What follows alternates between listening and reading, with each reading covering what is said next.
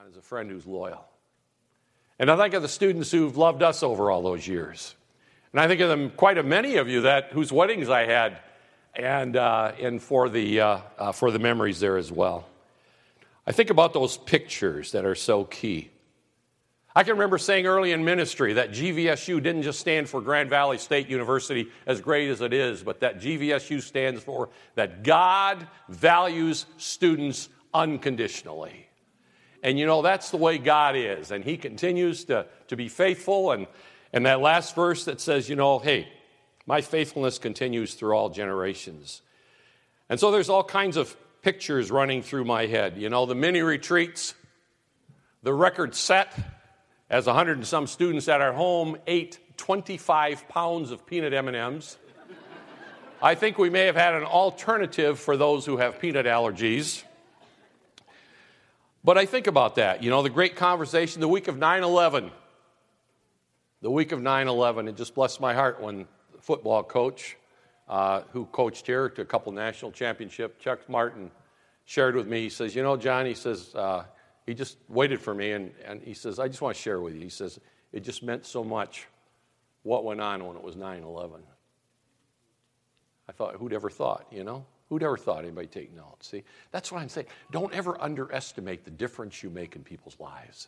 There's a cumulative effect to it all. And the beauty of it is, you know, seeing all friends here, and it's just a reminder that God is good.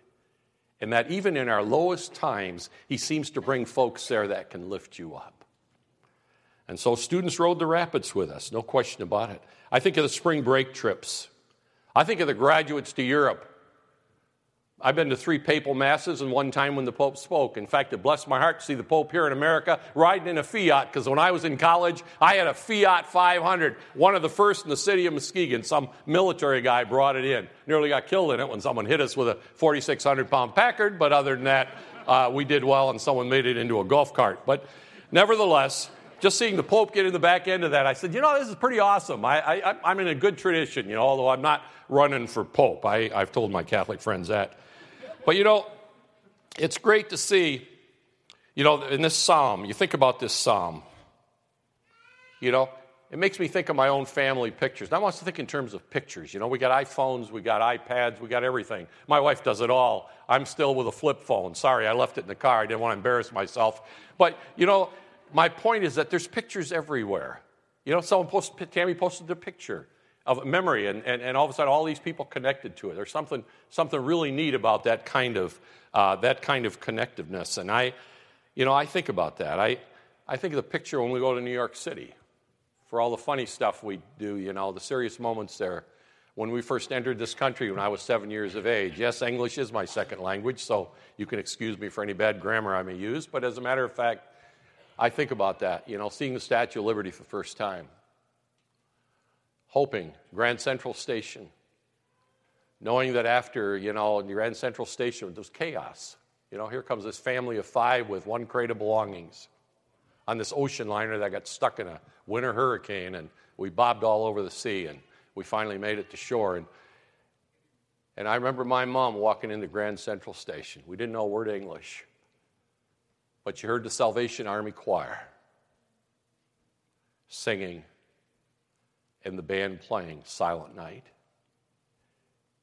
And I remember my mom, who went to glory a long time ago, saying to us, the God that watched over us during the Nazi occupation is the God that's going to look over us in our new land.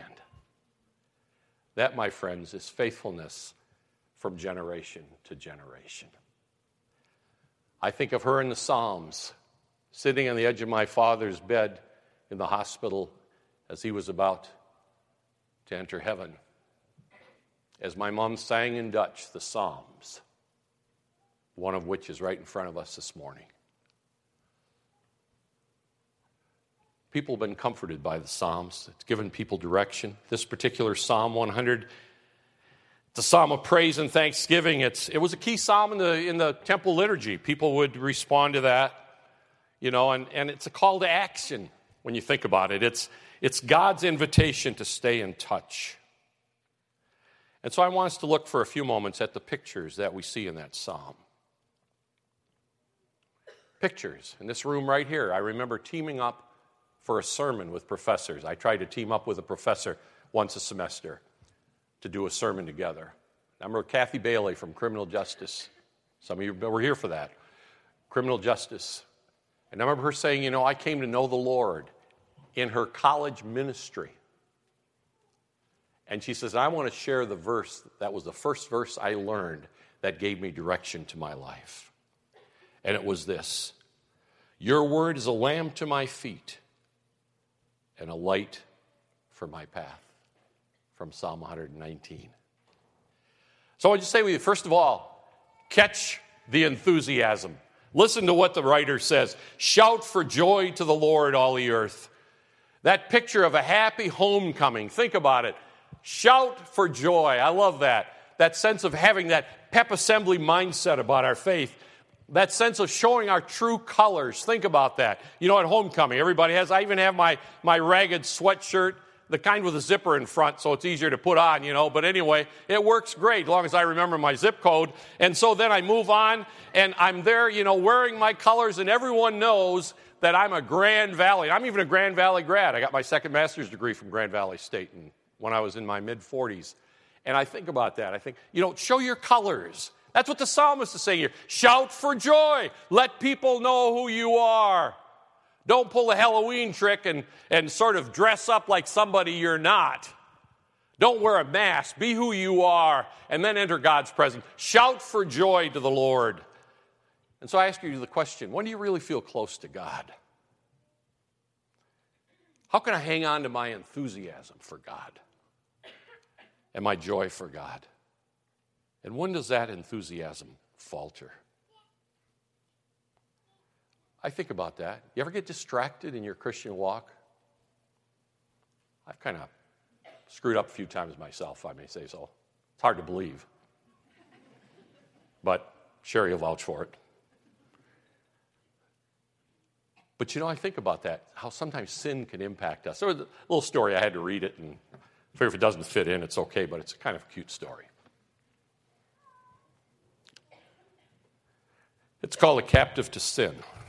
In his book, Will Daylight Come?, Richard Huffler tells a homey story about a boy and his sister visiting their grandparents' farm. Johnny was given a slingshot. You probably remember that.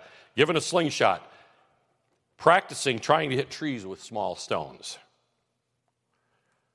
This is parents where you want to discourage your kids from listening. His skill improved, and coming into the barnyard, he spied Grandma's pet duck. On an impulse, he took aim and let fly. The duck dropped dead. The boy panicked. What now? Desperately hid the duck in the woodpile, only to look up and see his sister watching. Sally had seen it all, but she said nothing. After lunch that day, Grandma said, Sally, let's wash the dishes. But Sally said, Johnny told me he wanted to help in the kitchen today, didn't you, Johnny? She leaned over to whisper in his ear, remember the duck. Johnny did the dishes. Later, Grandpa suggested taking the children fishing, but Grandma said, well, I need Sally to help me make supper. And Sally smiled and said, that's all taken care of. Johnny wants to do it. Again, she whispered, remember the duck? Johnny stayed while Sally went fishing. After several days of doing double chores, his own and Sally's, Johnny could stand it no longer, and he confessed to Grandma about the duck. I know, she said, giving him a hug. I was standing at the window when it happened. Because I love you, I forgive you. I was wondering how long you'd let Sally hold you captive. When we are called to shout, we are called to say, be that transformed person. Be that child of God. And then that thing about hearing the call. Hear the call. We hear, worship the Lord with gladness. A call that's personal, that picture of followers of Jesus getting together. What a treat it is to hear the call. And God calls all of us, and it just blesses my heart as the ministry passed from generation to generation. And my hat's off to the staff for continuing that wonderful tradition at Grand Valley State. But it's about students. I was telling Scott, you know what?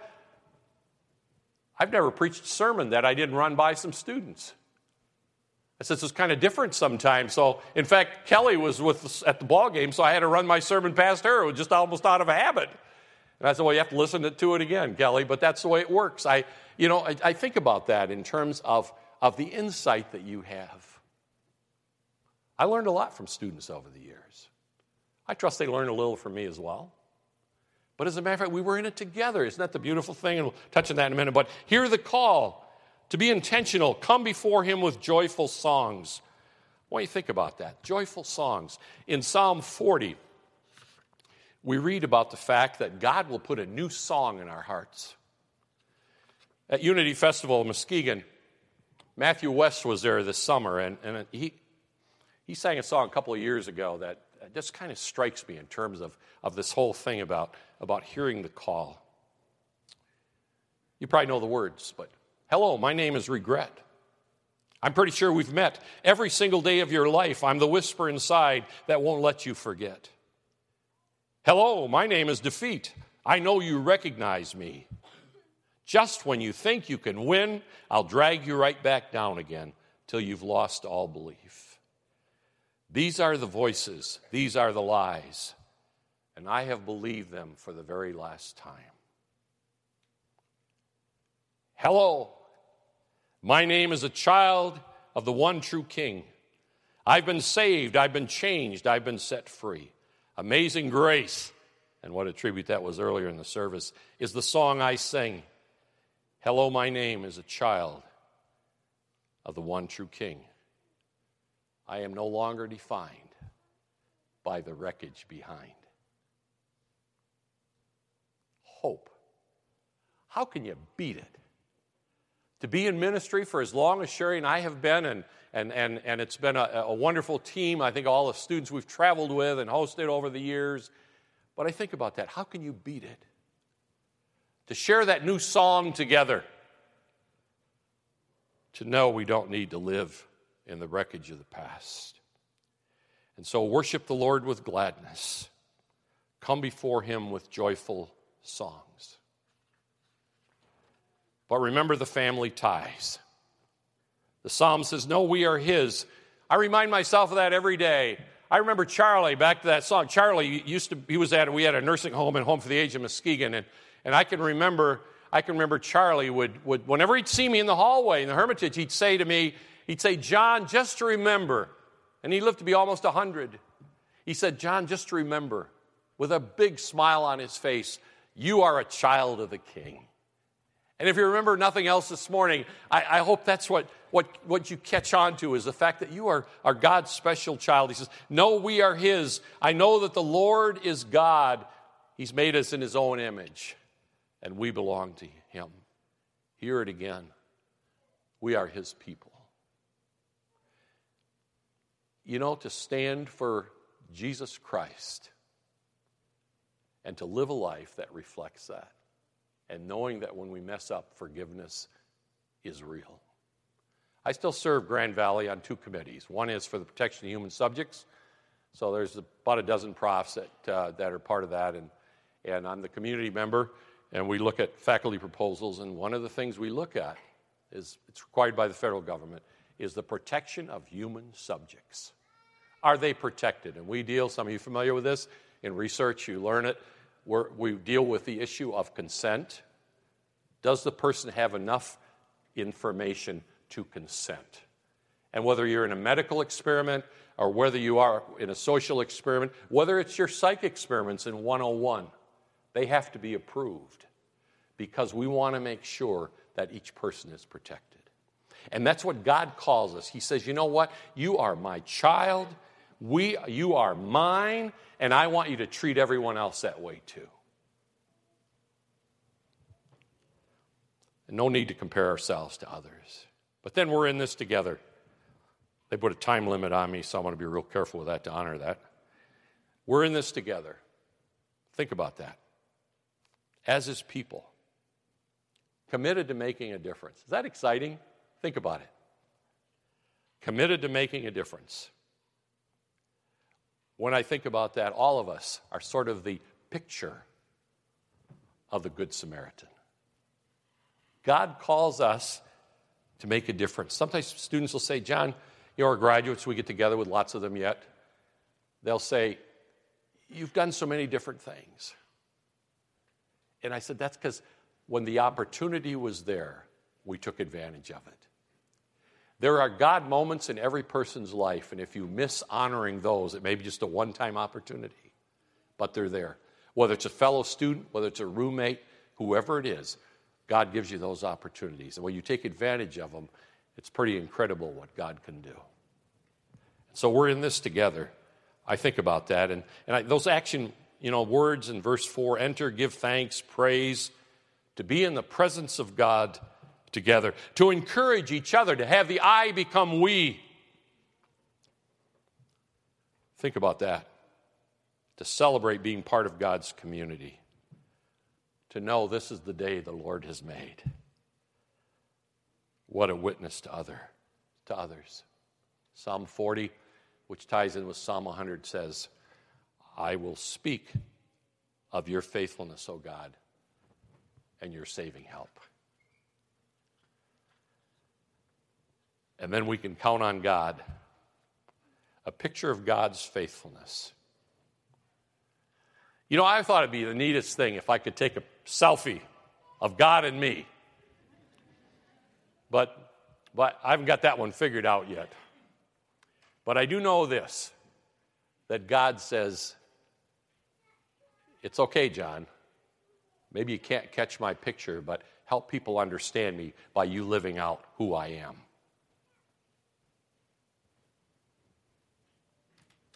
Oh, we can count on God. He is good. The scripture here tells us his love endures forever. We said that in the service. His love endures forever. He is faithfulness. His faithfulness continues to all generations. Some of you may wonder why I'm so unbelievably lean and thin. It's because right, Tim? It's because I walk the mall. I walk the mall. That's what people do. I walk the mall. And so on my first lap, as I go around the mall, I say, God is good. So I figure I might as well use the time for a little meditation, right? A little self-strengthening and stuff, and a little God reminder. And so then when I make the second lap, I think about the fact that God is great. And then the third one, I wasn't sure.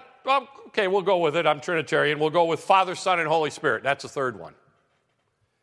And then the fourth one, which ties into this, because my favorite passage is Lamentations 3, is his mercies are new every morning. And on the fifth lap, so I'm getting up close to 3 miles. On the fifth lap, I say, great is thy faithfulness. And so one day I thought, I'm really going beyond myself here. So I called Sherry. I says, I'm about to do the sixth lap. What do you think I should call it? And she said, Hallelujah. And so I think about that in terms of God's presence in our lives. And so, my friends, this morning I just wanted to share with you some God pictures. With all the pictures you've got, I just want you to make sure you keep some of those God pictures right in front of you. I used to ask students, what is there in your apartment or in your dorm room that I would see that would show me that you are really enjoying your walk with Jesus? Is there a slogan or some inspirational poem?